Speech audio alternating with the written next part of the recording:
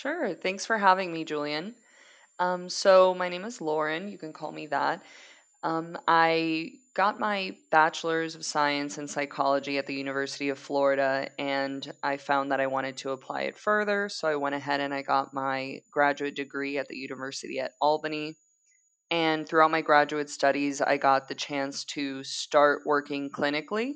So I provided individual therapy, group therapy, cognitive assessment in a variety of different settings. I've worked in outpatient mental health centers, community mental health centers, rural hospital settings, more urban hospital settings, and college counseling centers as well. So I've gotten a chance to see different parts of the community, treat different parts of the community, and have a pretty diverse client base while I got to do that.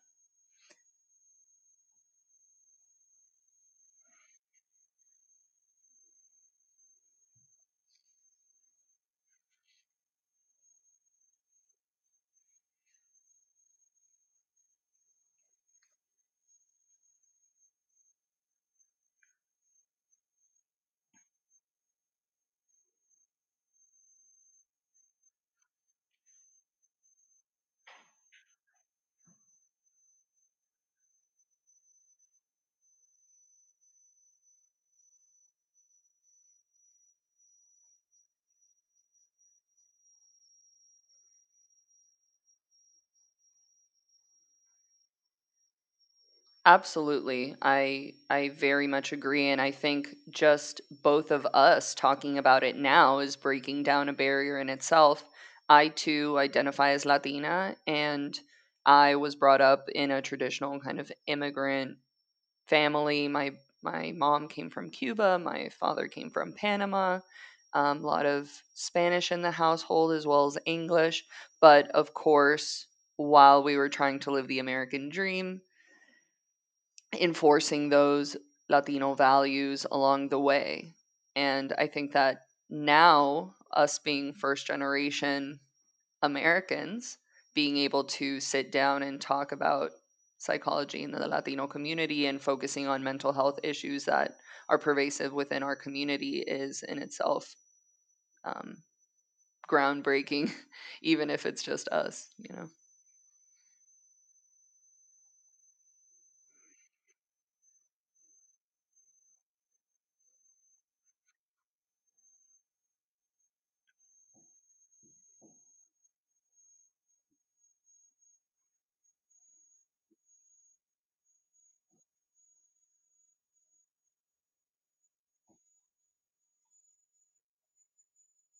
Sure. Yes, it's something that I came across when I was writing my dissertation. The Hispanic paradox has been studied and featured in lots of different empirical research, just showing exactly what you pointed out that um, immigrants, first generation immigrants, so people that were born in a place other than the US and then came to the US, tend to have better mental health than first generation American, like they're the next generation that they had here. And I think there's a lot that goes into that. I don't think it's as black and white as we might want to think it is. Uh, I don't think it's kind of like this magic potion that, oh, you were born in a Latino country or Hispanic country, and so you were somehow endowed with gifts that helped buffer against mental health issues. I think it's more about the way that we're dealing with it, the way that we're addressing it, the way that we're talking about it. And so for, let's say, our parents' generation, it was just a lot more of a taboo topic. It was addressed more from the perspective of like somatic complaints or physical complaints. So instead of saying, oh, I'm anxious or oh, I'm so stressed, it was maybe manifesting itself more as, oh, my stomach's really mixed up, I'm nauseous, or oh, I have, a pounding headache. And other kind of more, I guess, esoteric concerns were addressed from like a spiritual perspective. So, oh, like some sort of spiritual conflict, and that could be resolved through prayer, through confession, through talking to a priest or going to church, or whatever it might be. So I think that part of it is that there is something about Hispanic values that can be very protective. So the focus on family, the focus on spirituality, the focus on kind of cohesion and being collaborative. I think that can buffer against some mental health concerns, but I think a part of it is also just a difference in conceptualizing what is mental illness, what is something worth pursuing treatment for. And this newer generation of Latinos are really getting exposed to a culture where it is a little bit more safe to say, yeah, I want to see a therapist, I want to get therapy.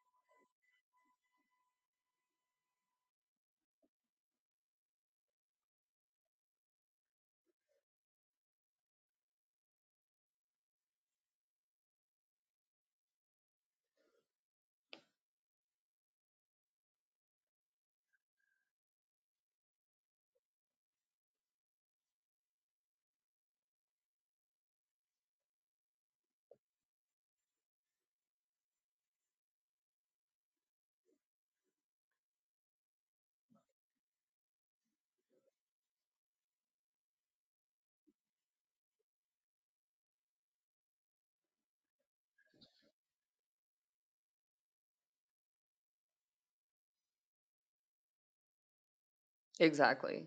And I'm glad you brought that up because it's, once again, and this is so prevalent in the psychology community, but we always make a joke about how the answer to so many questions is simply it depends.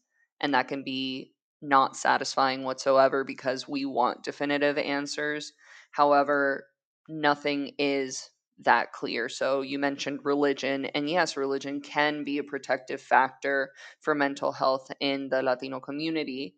Having faith, engaging in prayer, and I'm sure there's scientific support behind that in terms of like prayer can serve as an affirmation. It can serve as almost like a mindfulness activity. But then there's the other side of the coin where it can contribute to stigma and this idea of, oh, there's something that you're doing, there's some sin that you're committing that's calling for this on you, or there's, some demon at work, or some shortcoming on your part that's somehow inviting this maladjustment into your life. And so studies have started making distinctions between positive and negative religious coping in the literature. So positive religious coping would be exactly focusing on that idea of faith, of getting strength from a higher power, of being able to pray and have this space where you can kind of vent and ask for what you need. But then there's that other element of negative religious coping where, oh, if I do something wrong, I'm going to be punished by this higher power. And that can be very damaging. I mean, imagine this idea that you're already struggling with anxiety, depression, what have you, and then this idea on top of it that, oh great, there must have been something I did to deserve this. So you can imagine, I'm sure, what how that could add to, the distress.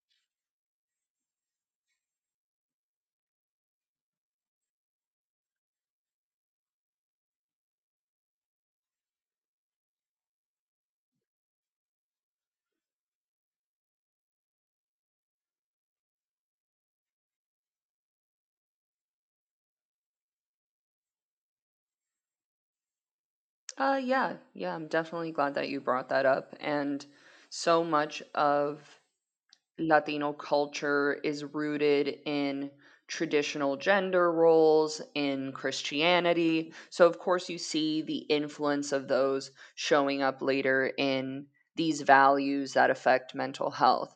So, we touched on, of course, Christianity, which, has all sorts of oppressive beliefs around homosexuality, around, premarital sex, around a lot of body autonomy, etc. And then, of course, there are the traditional gender roles. So when even Spanish, and I've heard you say Latinx, and I know that's becoming a lot more popular to use because of um, an effort to reduce kind of like this focus on a binary gender construct. I mean, I think that can get I don't want to get into I don't want to like go off on a tangent on that, but I think that can be tricky too because we're deciding okay, what part of it is oppressive or what part of it is rooted in exclusion, and then what part of it is just the way in which Latinos use language. So everything has a gender, la mesa, the table, and does that really have much to do with it? But anyway, so you touched on machismo. And yes, machismo is a barrier to seeking mental health treatment. It's a barrier to deciding how you're going to live your life if you're a Hispanic male. So if you're a Latino man and you're pressured by these values associated with machismo, it can be very limiting. It can dictate how you dress, how you talk, how the relationships you form, the dynamics within the relationships that you form. And it's definitely not congruent with machismo to ask for help. And that's a huge barrier to seeking mental health treatment in the Latino community. And then I just so happened to study the female counterpart of machismo called Marianismo. And so that's women's traditional gender roles that they're pressured with. And so, for research purposes, they tried to distill what Marianismo really is, what's this construct, and they identified five different dimensions of it. So, this idea of having to be a family pillar, so a source of strength for the family, responsible for the family, absorbing those responsibilities, spiritual pillar. So, once again, the Christianity piece comes into play. So, this idea that you're responsible for your family having faith in a higher power, your family going along with Christian traditions and Christian requirements. Um, Another dimension of Marianismo would be virtuous and chaste. So, once again, influenced by Christianity, this idea that women have to be pure, have to abstain from any premarital sex, have to abstain from any sort of activities or behaviors that highlight their sexuality, especially if they're um, if it's prior to getting married, prior to having their own family. And then another dimension would be being subordinate to others. So there's this expectation that Latinas, exactly how you mentioned, this idea of a hierarchy with straight males, straight white Latino males being at the top. Um, the idea that females, they're not at the top, and it's very hard for them to be at the top because right established within these gender roles, these traditional gender roles, is the idea that they're subordinate.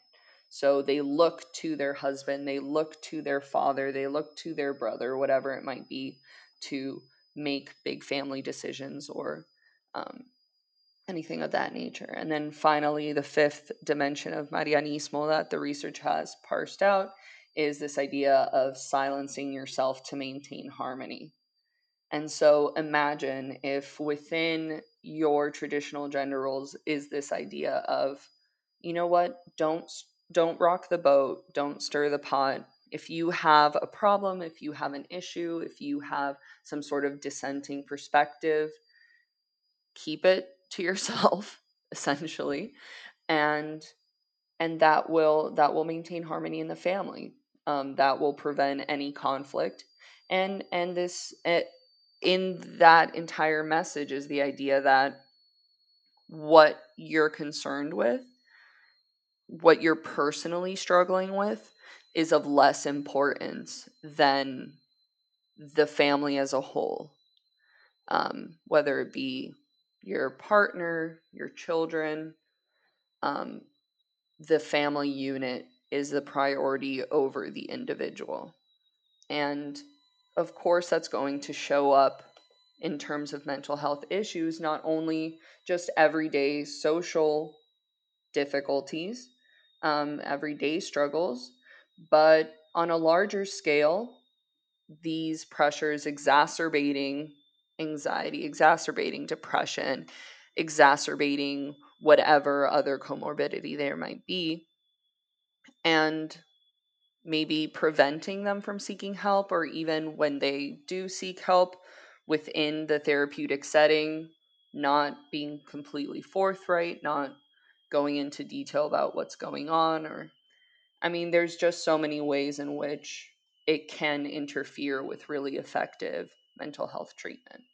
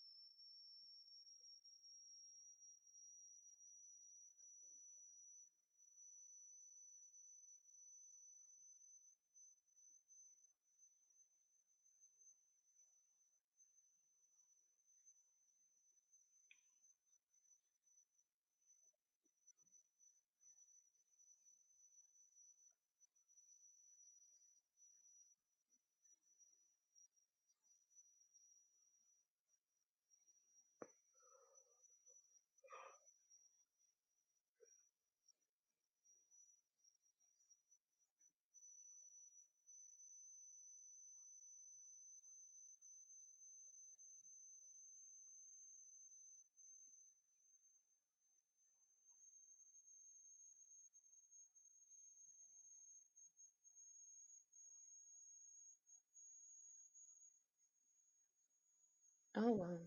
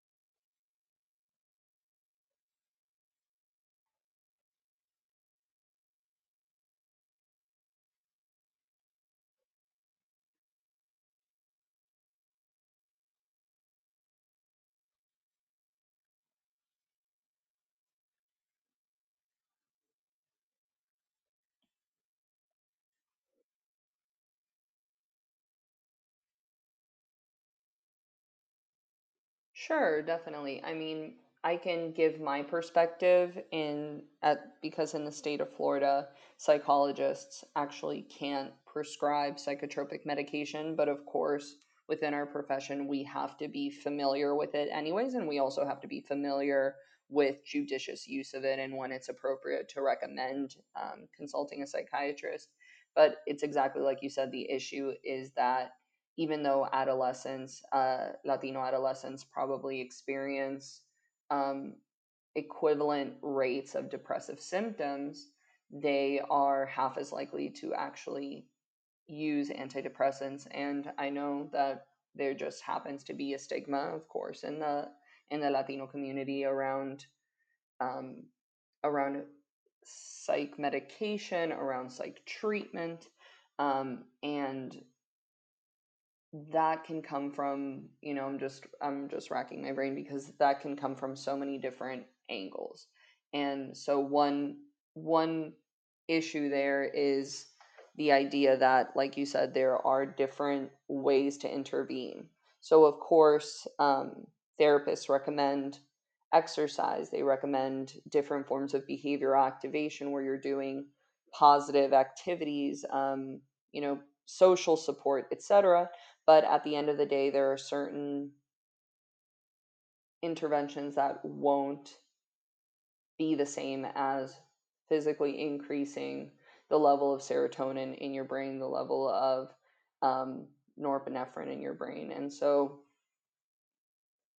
we need to assess a little bit more holistically, okay, who needs what and to what extent. And I mean, studies have shown that a lot of times therapy in itself can be as effective as antidepressant medications, but that's the issue. Some Latinos are not getting either.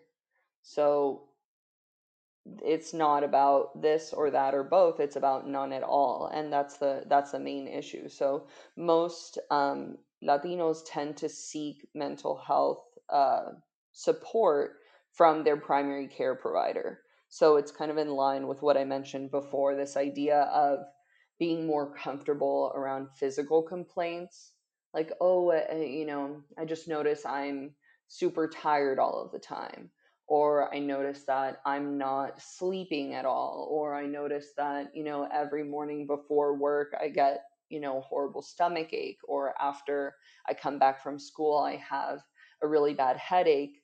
So this idea with it being a lot more comfortable to point out symptoms like that, and therefore doing it with their primary care provider, their physician.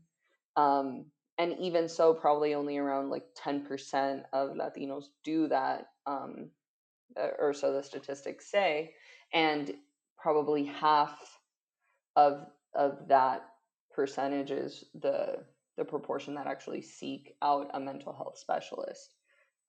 Stigma is a huge part of that, and this idea of, oh, the black and white view of, oh, if I'm getting therapy, am I crazy? Am I selling out my family because I'm going to be talking about my family? I'm going to be talking about maybe childhood trauma, talking about issues that I have within the family unit, within my relationship with the people that I have closest to me. There's this element of, we don't talk about the family outside of the family as part of the culture. And so I think that can be a barrier to seeking out mental health treatment too. And then, of course, it's about how do we communicate that there is an issue. So depending on who it might be, is it being discussed in Spanish? Is it being discussed in English? What is the language that the person is most comfortable using? And studies have shown that the evaluation is different when it's English versus Spanish, and that Latinos tend to be more frequently undertreated than their white counterparts. So this idea that there's something's getting lost in translation. So part of it is how it's being expressed, and part of it is how it's being interpreted. And I think therapists tend to be a little bit more attuned to the ways in which people of their own culture might frame mental health concerns or might minimize some of their symptoms. And so they get used to that particular cultural language, that type of expression. And so it can be harder for them to pick up on those kind of idiosyncrasies with somebody that's not that somebody that's part of a culture that they may not understand. And so we know that most mental health practitioners, most physicians are not Hispanic. So there's always going to be that part of the barrier too.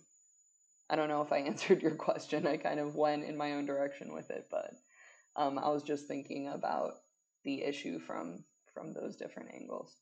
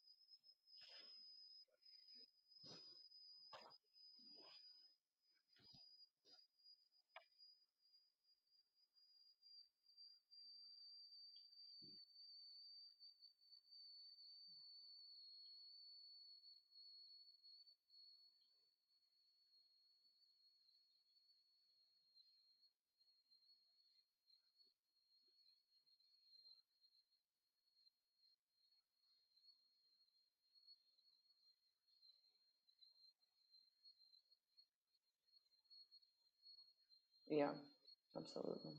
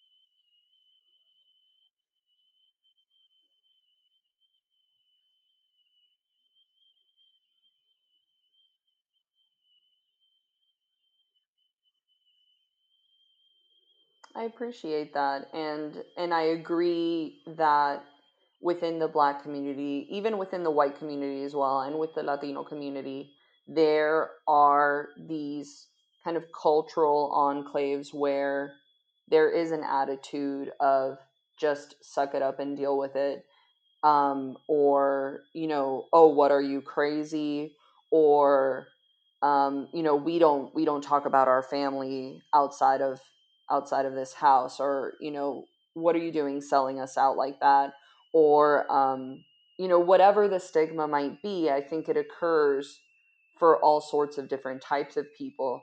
But you're right, at the end of the day, there are much fewer Latina psychologists and therapists out there. And I think it could help. I think it could help, this idea that, okay, there's people like me dispersing services that I need. But I think on a larger scale, it comes back down to the training of all mental health practitioners. So, for example, in my counseling psychology graduate program, there may not have been, let's say, that many Latino students, but there was diversity, and a huge part of our training was focused on how to deliver culturally sensitive services. How do we increase our awareness so that we actually just realize, hey, somebody's culture makes a difference, and not only that, somebody's perspective on their own culture makes a difference. So you use this very important word, empower, when you were talking about working with Latinas. And yes, I agree, absolutely. Being a Latina, I love that idea. Like, let's empower women to seek help, to ask for help, to get the help they need, to make the decisions that they want, but also being very cautious and aware that empowerment means different things to different people and to different Latinas. So maybe we see empowerment as, oh, let's encourage her to move out and live independently, and break down these other barriers. But sometimes that's not what's being looked for. So sometimes their own perspective on the culture is like, I want to live well within the expectations of my culture. And so I've had, of course, experience delivering therapy to Latina clients in Spanish and in English. And I've been on the other side of the couch too. I've received therapy as well.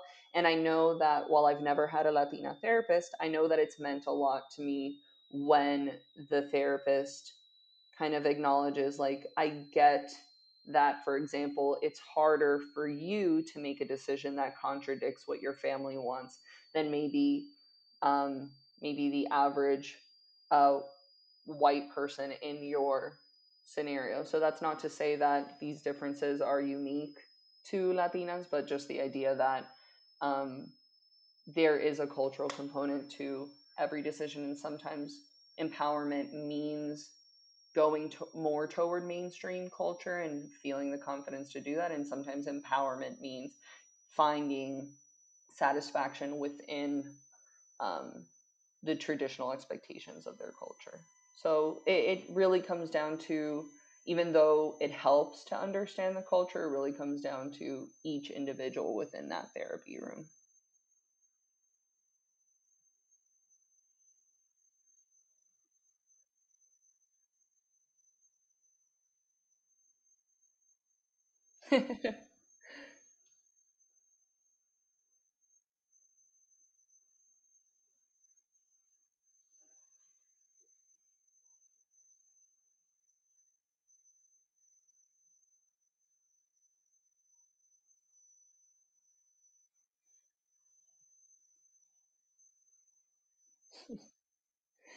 Well, thank you so much, Julian. And one thing I want to say is definitely keep on doing what you're doing. So many differences are being made by this young generation of intellectuals that want to make a difference, that are putting the spotlight on cultural, societal issues.